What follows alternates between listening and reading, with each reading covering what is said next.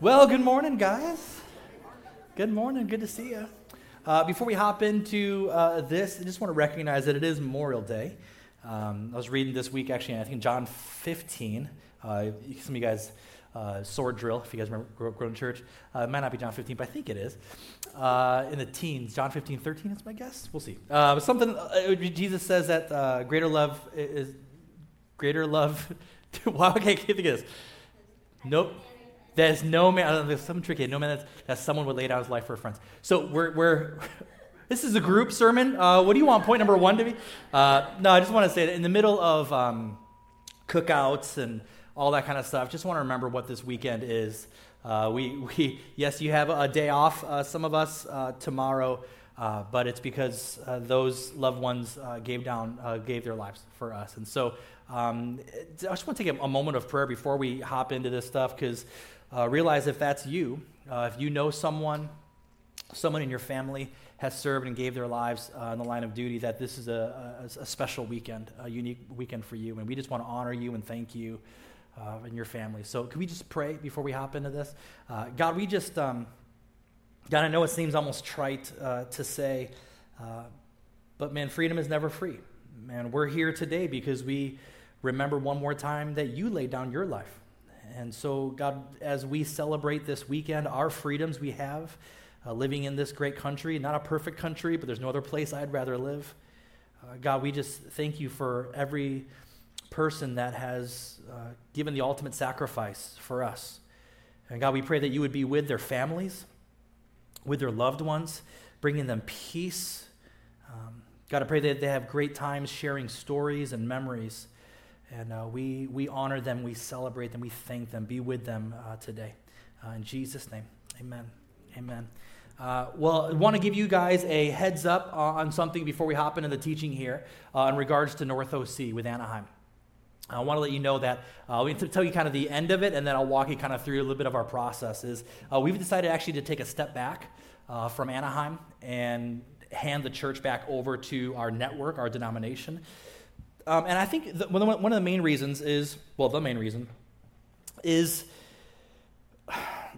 of my old pastors told me a long time ago that leadership is permission-based. Actually, leadership at the end of the day is influence, right? If you guys ever sort of like John Maxwell, his leadership principles, he'll tell you leadership is influence, nothing more, nothing less.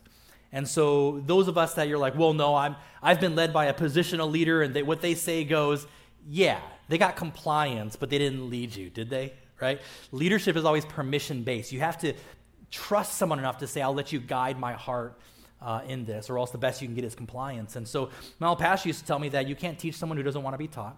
You can't lead someone who doesn't want to be led. And it became clear over the last several months that our vision as Voice Church, what we believe the Bible says the church is called to be, and what some of the individuals up in Anaheim feel that the church is called to be, we're fundamentally in different places. And that gap between the two visions, actually, we obviously expected there to be a gap at the beginning, but it didn't shrink over time. It actually escalated on their side in, I would say, unbiblical ways. And we felt like the most gracious thing to do would be to step back. You know, Jesus said, he told his disciples when we sent them off two by two, not to the ark, but to go preach. I sent them off 2 by 2, and he said, man, if they don't receive your teaching, he didn't say, like, take them to court, right? He didn't say, like, start a campaign. What did he say? Leave, right? Leave. Just shake the dust off your feet and leave town, because they're not in a place where they're ready to receive it. And then we see Paul do this also. I think Paul and Silas in the book of Acts, same thing happened when they went to a town. They weren't received, and so they just moved on. You don't need to boycott anybody. Just, hey, look, this isn't the right time. We don't want this to be a messy divorce. We'll just move on and bless you, you know. So all to say, we're taking a step back, and I just want to thank you for the prayers, for the texts. It was so fun even to get, word travels real fast, apparently. So I got emails and texts from like voice people who have moved like out of the state, out of the country, that were like, you doing okay? You need anything? I was like, I'm great. I could use a nap, but I'm doing great. So all to say, thank you. We feel totally loved, and I'm also really excited about getting to focus completely on Tustin again.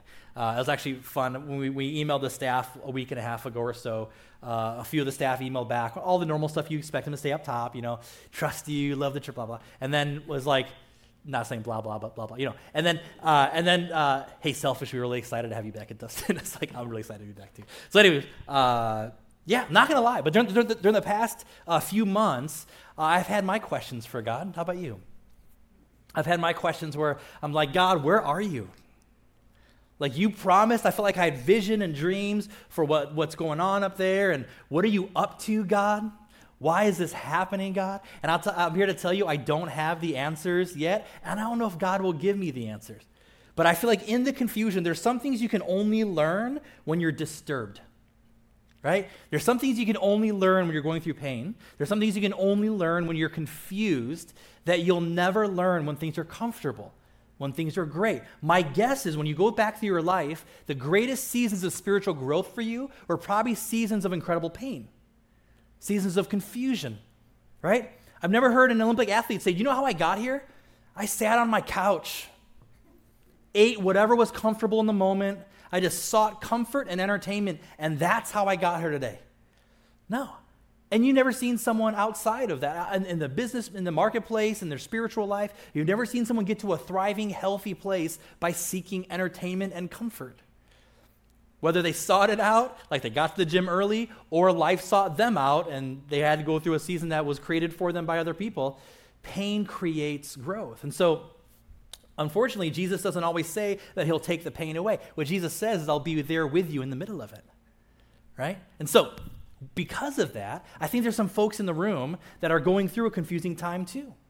And if you are not going through a time where you're going, God, what are you doing?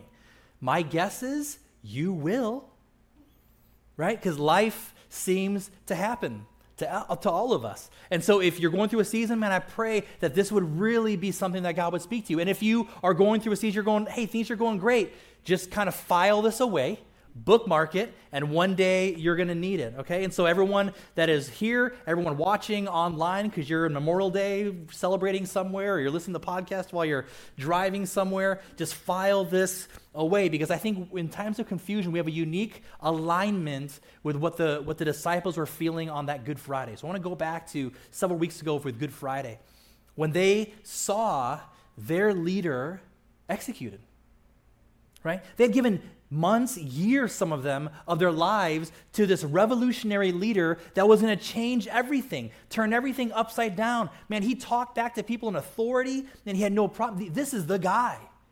He would heal people, teach people. We gave up everything to follow him, and now he's being executed. And when that stone was rolled in front of the tomb, not only was Jesus dead, their dreams were dead. There was a grieving of what could have been. And for some of us, the confusion is here because it's a grieving of what could have been.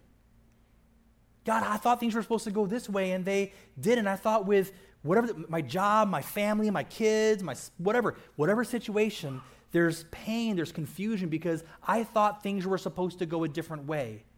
But then here we are. Confusion.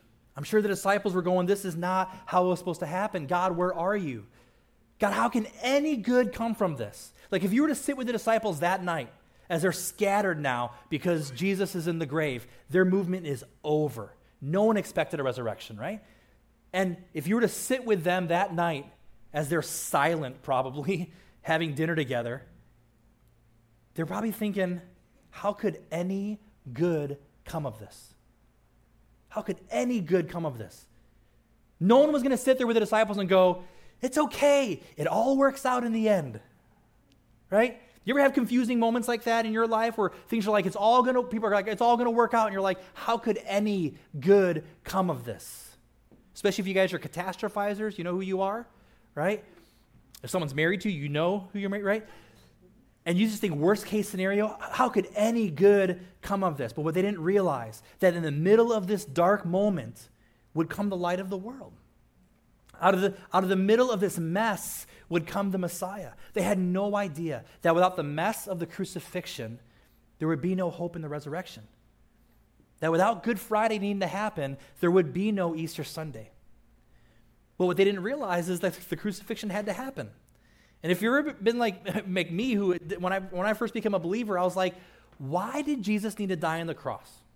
Like, if I forgive someone, no one needs to be executed, right? I just say, I forgive you, right? So I'm like, why can't the Father just say, I forgive you guys, all of you, I forgive you? Why did Jesus have to die on the cross? Sometimes we get caught up in this stuff where we never ask the hard questions of like, well, what? Jesus died for you. I remember before I was a believer, I was very cynical. I still am cynical, but now I'm a cynical Christian. But I remember when people were like, do you understand that Jesus died for you 2,000 years ago? I was like, okay.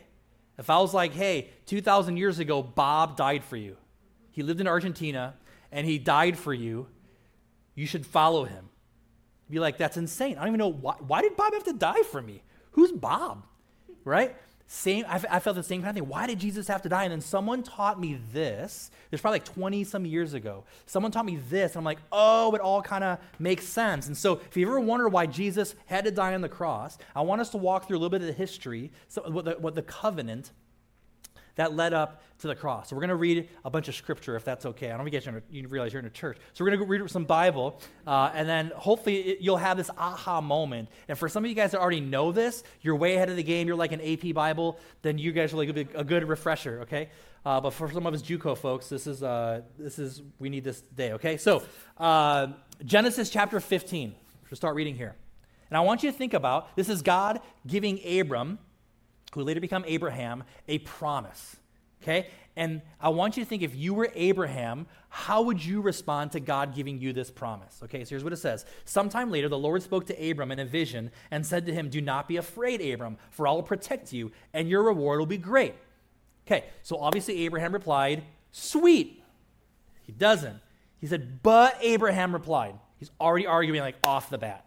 Right? It's like when we had Disney passes for the kids, and we'd say we had to go once a month to make them worth it, right? To like pay to make it work out numerically. And it got the reason why our kids don't have Disney passes, but Nally and I still do, because we got to the point where we're like, hey, after church we're going to Disney, and they're like, but do we have to? Like there was a day, I kid you not, where like we can either go to Disney or we can go to KFC. They picked KFC. And look, no hate on the Colonel, but it's not Disney. And that's when we decided we are not renewing their passes, right? So this is kind of moments like, hey, I'm going to protect you and your reward will be great, Abraham. And Abraham goes, but can we go to KFC? Like what? Like what's going on? So it says, but Abraham replied, oh, sovereign Lord, what good are all your blessings? What? When I don't even have a son, since you give me no children, this is all on you, God. Eliezer of Damascus, a servant of my household, will inherit all my wealth. You have given me no descendants of my own, so one of my servants will be my heir. Okay, just real appreciative, just really grateful kid here. Then the Lord took Abram outside and said to him, look into the sky and count the stars if you can, you limited little man. That's my little interpretation. That's how many descendants you will have. And Abram believed the Lord, and the Lord counted him as righteous because of his faith. Then the Lord told him, I am the Lord who brought you out of Ur of the Chaldeans to give you this land as your possession.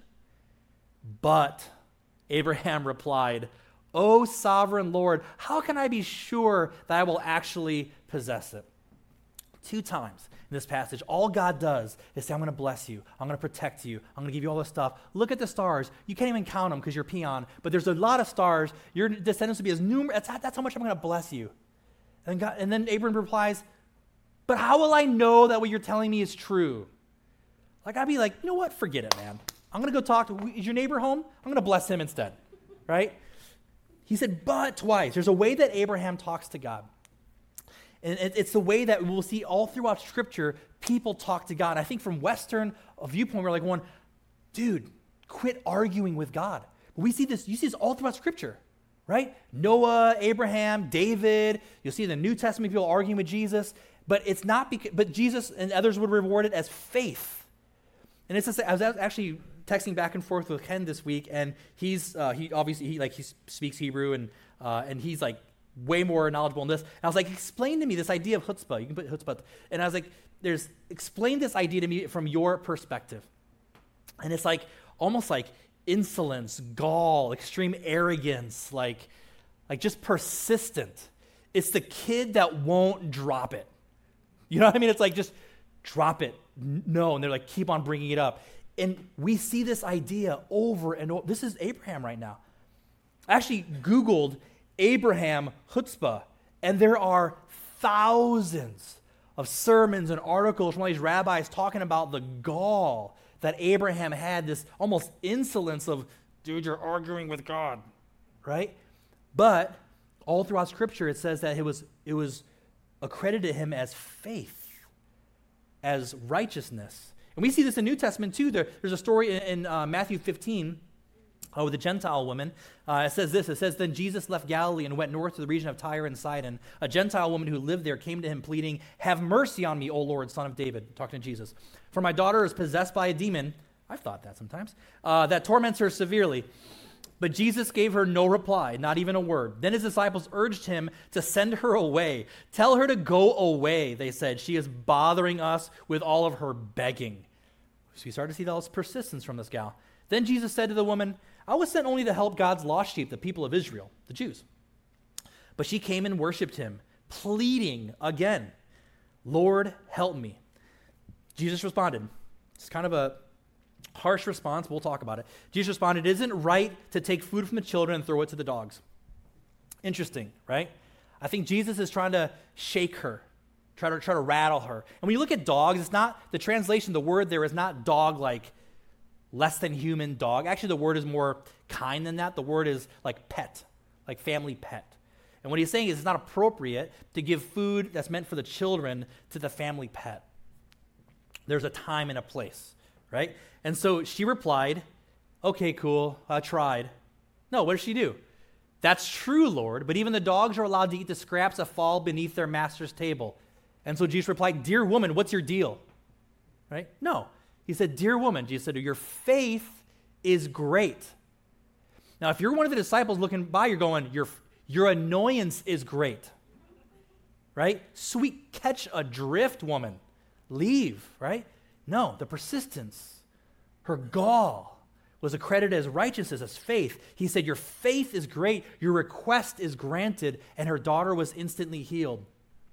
Next passage, Matthew chapter 14, the situation is Jesus was doing ministry with his disciples on one side of the Sea of Galilee, and he sent them ahead, and he said, essentially, I'll meet up with you. And so the storm hits, a storm hits the Sea of Galilee, and if you've ever been to the Holy Land, there's like a valley on one side where a storm can roll in just like that and kind of be on the lake out of nowhere on the sea. And so he sends them out, and then this happens. Just meanwhile, the disciples were in trouble far away from land, for a strong wind had risen, and they were fighting heavy waves.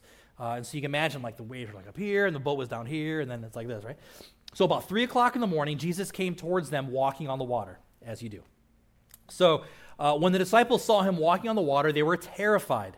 In their fear, they cried out, it's a ghost. But Jesus spoke to them at once, probably yelled at them over the storm. Don't be afraid, he said. Take courage, I am here. And then Peter goes, cool. We thought it was a ghost. No, what does he say? I don't believe you, essentially, right? I don't think it's really you. If it's really you, tell me to come to you, walking on the water. Like he's setting an agreement with Jesus during the storm while Jesus is walking on the water, right? He didn't have time to practice in the Jerusalem YMCA pool. You know what I mean? Like he's never done this before. He's like, hey, you're saying it's you, Jesus? Prove it. Prove it. Kind of insolent. The arrogance, the gall to tell Jesus to prove it. He's walking on water. Is that not proof enough for you? So what did Jesus do? All right, come. Jesus said. So Peter went over to the other side of the boat and walked on the water towards Jesus. Interesting. We see that same kind of gall, that faith, that persistence in Abraham. I'm going to bless you, but how will... Okay, as numerous as the stars in the sky, look, but how will I know? All this land will be yours. He has like a Simba moment, like everything the light touches will be yours, Simba, right? How will I know? Prove it. And what happens next is the Abrahamic covenant. What happens next is well known in desert culture. What happens next is a covenant. A covenant. That's not a word that we use too often in Western culture because we talk about agreements and contracts. And when we sign contracts, we think of what is the loophole, right? So you get a new phone from T-Mobile and you sign your contract. You're going, what? Can I get out of this? Can I, we immediately try to get out of it because it's not a relationship. A covenant is a relationship. It's much more intense and much more connected than just a contract. And the way these would work in that culture was there was a greater and a lesser party, the two parties involved, a greater and a lesser party. And the way it would work is the greater party would set, if you want to do more research on this guy named Ray Vander Laan, it talks about this a ton. So scholar, theologian, specifically in first century and kind of this era. So he talks about how there's a greater party and lesser party. The greater party sets the terms for the agreement. Right? If you do this, I'll do this. If I do this, you do this. Do we agree on that? The lesser party cannot change anything. The lesser party can't say, well, no, can we tweak article number 2 and I'll give it to my attorneys and we'll hash it out. Greater party sets the agreement. The lesser party can either walk away or agree to it. That's it. Right? So you'll see God do this all throughout Scripture. If my people will, then I will. If you guys do this, then this is what I'll do. I'll hold up my end of the argument if you guys, or my agreement if you hold up your end of the agreement, right? So what does God say he'll do? What is this covenant? It says this in Genesis. It says, the Lord appeared to him and said, I am El Shaddai, God Almighty. Serve me faithfully and live a blameless life. I will make a covenant with you by which I will guarantee you countless descendants. So he says, hey, my deal is what I told you. Numerous as the stars in the sky. Even though Abraham's like, I'm old, my wife's old. He's like, I understand that. I understand how time works. But I will give you descendants as numerous as the stars in the sky. Your deal is you have to be blameless. You just can't make any mistakes ever. Okay? Just follow me faithfully and just be perfect. Okay? Abraham says, okay. What happens next was very confusing. This is like 20 years ago I went down this rabbit hole because I'm like, what the heck is going on? So they make that agreement. And then God says, next verse 9, it says, the Lord told him, bring me a 3-year-old heifer, cow, a 3-year-old female goat, a 3-year-old ram, a turtle dove, and a young pigeon. So Abraham presented these to him and killed them. So what Abraham is doing right now is he's doing what's called a blood covenant or a blood ceremony. Which, again, why I was confused was going, if God said, hey, bring a cow, a goat, a sheep, a turtle dove, and a pigeon, I wouldn't know to do this. I'd be saying, hey, I got you the stuff you wanted, right? Abraham knows exactly what's going on because this was custom. So he gets the animals, and in the next verse it says, and this is where it gets a little graphic, it says, then he cut each animal down the middle, laid the halves side by side. He did not, however, cut the birds in half. After the sun went down and darkness fell, Abram saw a smoking fire pot and a flaming torch pass between the halves of the carcasses. Okay, so if you're anything like me, when I first read this, you're going, I'm sorry, what? We're not going to do this today. Okay, just you're wondering, we don't have a goat and a ram backstage, or we're going to, sermon illustration for you. This is, again, what's called a blood covenant. To this day, there's Bedouin tribes that still practice this. So they'll say, like a lot of specifically in the case of weddings, marriages, they'll say, I promise my daughter is a virgin. The father will promise to provide financially, whatever, right? And they will cut an animal in half, walk through the blood will pool, they'll create footsteps in the blood, and what they're saying is, if what I'm saying is not true, if I don't live up to my end of this agreement, may this be done to me. And so you can Google it. There's times where they'll find a father that had been executed in the desert with like the throat slit and there's footprints in the blood because they did not fulfill their end of the agreement. Right? You're like, I didn't realize we're going to talk about this today at church. But this is what is like, it's important to understand the context of the covenant that was happening. And Abraham knew exactly what was happening. This is why when God said, bring these 5 animals, he knew exactly what to do. God didn't need to give him explanation. He knew exactly what was going on, right? So God promised great things. And if he doesn't come through, God has staked his life on it. Same with Abraham. And if you're Abraham, you're terrified, right? Wouldn't you be? You're going to get the goat, the ram, the sheep, the turtle. I don't know how long it takes to catch a dove and a pigeon. Your whole time you're going, oh, crap. What am I doing right now? I can't be perfect. I haven't even been perfect in the last day. I'm going to be perfect forever? So he's getting all this stuff. And then what happens? We see it in the passage. The first thing is a smoking fire pot passes between the halves. Or we see it in the last verse of that passage. Well, we know this represents this division. This represents God. Right? The greater party always walks through the halves first. Now it's Abraham's turn. What's supposed to happen now is Abraham walks through. So you got Abraham standing at the edge, watching the smoking fire pot go through, going, crap, if I walk through this, it's kind of all set in motion. If I walk through this, I'm going to be executed. They're going to find me in the desert because there's no way I can live up to this. But I got to try. I got to have kids. I got to have someone to pass this inheritance on to. I got to try. And he knew the moment he stepped between those halves, he's done. So what happens? It says that the next thing, after the smoking fire pot goes through, a torch goes through the halves, the Bible says. Well, what does fire represent in Scripture? Think about the verses you've seen. What does fire represent? You can just yell it out. Cleansing, yeah.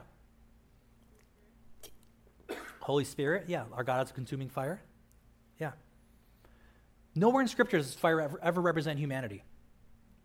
Ever. So in this vision, we don't see Abraham walk through.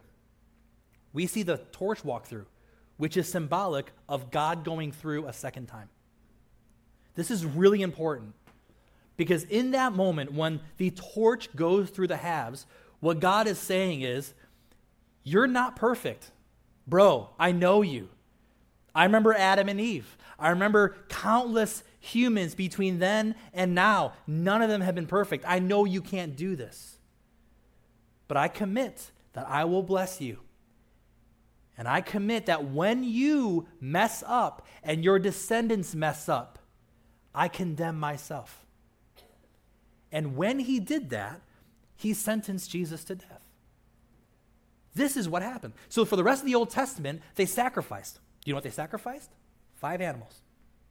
Cow, heifer, goat, sheep, dove, pigeon. Cow, goat, sheep, dove, pigeon. Why? Because those are the animals from the original covenant. The sacrifices don't forgive sin. The sacrifices were this idea of chutzpah. It's this idea of incredible persistence, faith. This is, whenever they would sacrifice, this is saying, God, you promised. You promised that you would forgive us. You promised that you would bless us. You promised that you would never leave us. You promised that you would lead us. Don't forget your promise. Don't forget your people. And so God said that there would be sacrifices made, with 2 of them with very specific times. You know the times that the sacrifice is supposed to be made? 9 o'clock, 3 o'clock. 9 o'clock, 3 o'clock. So Elijah, you know the story of Elijah on Mount Carmel where he defeated the prophets of Baal and fire came down from the sky and burned everything up, including all the water. You know that story? You know what time it happened? If you read your Bible, 3 o'clock. 3 o'clock. So every day there'd be 9 o'clock and 3 o'clock sacrifices at the temple. And by Jesus' day, it had become like an elaborate ceremony. So what would happen is at 3 o'clock, everyone in town in Jerusalem would be quiet. Moment of silence. And someone on top of the temple area would blow a shofar. Right? Some of you guys are Pentecostal, like I've seen those, right? See, they blow a shofar. You know what a shofar is? It's the horn of a desert goat, desert ram. Why? Symbolic of remembering their desert father, Abraham, of this original covenant. So they blow the shofar. Everyone remained silent, and they knew that a sacrifice was being made that went back to the Abrahamic covenant, saying, God, remember your promises. Remember to forgive us. Remember to bless us. Remember one day send a Messiah. So fast forward. It's a Friday. One of the difference on this Friday, it's a holiday, Passover. 2 million people roughly are in Jerusalem. It's packed to the gills, 5 minutes before 3. On a hill outside of town by an abandoned stone quarry were 3 men on crosses, and the middle one looks like he's dead. 3 o'clock, shofar blows. And Jesus yells out, into your hands I commit my spirit. It is finished. And in that moment, Jesus paid the debt that was promised thousands of years earlier. And in that moment, Jesus tied the entire, what we call the Bible, together. And there's no words to describe the picture of God bleeding and his blood pooling in the dirt to honor the promise that he made to be with us, to have a relationship with us. In that moment, there was a veil between where us people could go and where only the priests could go, where God's presence was. And that veil, the Bible says, was torn in two. And the reason why that's important is it means there's no more exclusive rights. I don't get more access to God's presence than you because I have a degree or I'm ordained. God is saying, hey, the presence of God is not only in that place, but that we are temples of the Holy Spirit. That the Holy Spirit is in every single one of you, just like he's in me. That's super important. That's why when COVID hit and, there are some churches I think lost sight of things, saying we will never shut down because the church can't be stopped. And that's right, the church can't be stopped, but the building can be closed. Because the church is not a building, it's a people. And I think there's something very special what God can do when we're together gathered here or gathered at small groups in your homes, but I think there's something special about God meeting you in your car, by God meeting you at your special chair at home or on the deck. There's something special about God meeting you at the gym or at your workplace or a special park that you go to. There's something special about God being there too, right? A lot of you guys have that special place, right? Maybe it's at the beach or a restaurant, and God meets you there. This is what that's talking about. The veil was torn. So why do I bring that up today? Because no matter what you're going through, have hope. Have joy, because Sunday's coming. Sunday's coming. I know some of us are confused. And we're going, man, what is going to happen next? This is not the way it was supposed to happen, but it's also not the end of the story. You know that? Friday didn't make any sense until Sunday. Saturday was real dark. And some of you guys are sitting in Saturday right now, and you're going, what the heck are you doing, God? What they didn't realize is not only was the cross not the end of the story, the cross was the doorway to the best part of the story.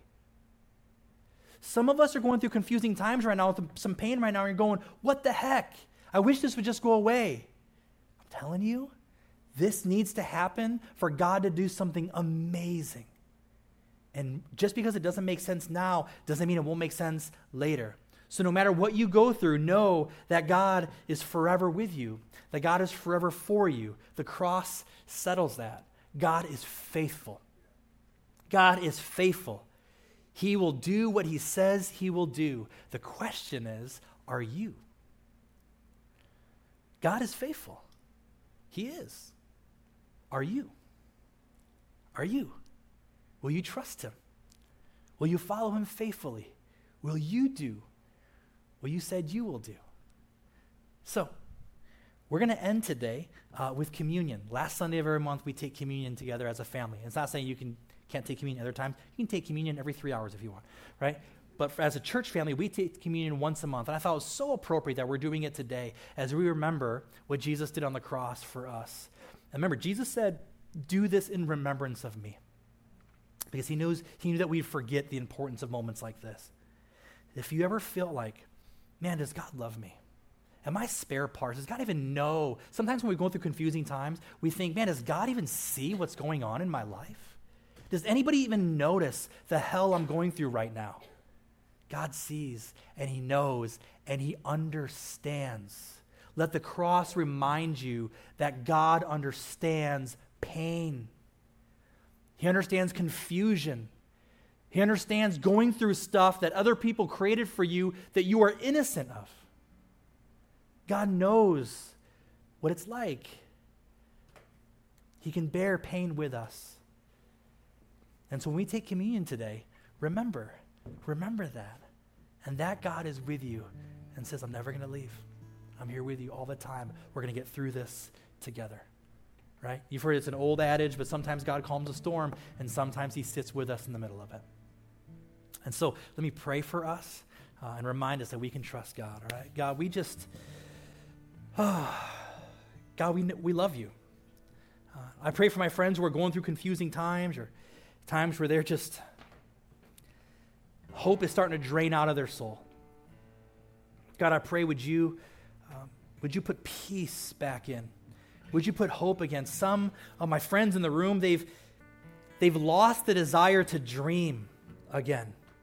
God, I pray, would you fill them with fresh hope, fresh vision that tomorrow will be better than today? Would you give them fresh mission? Some of them have forgotten why they're here on this planet.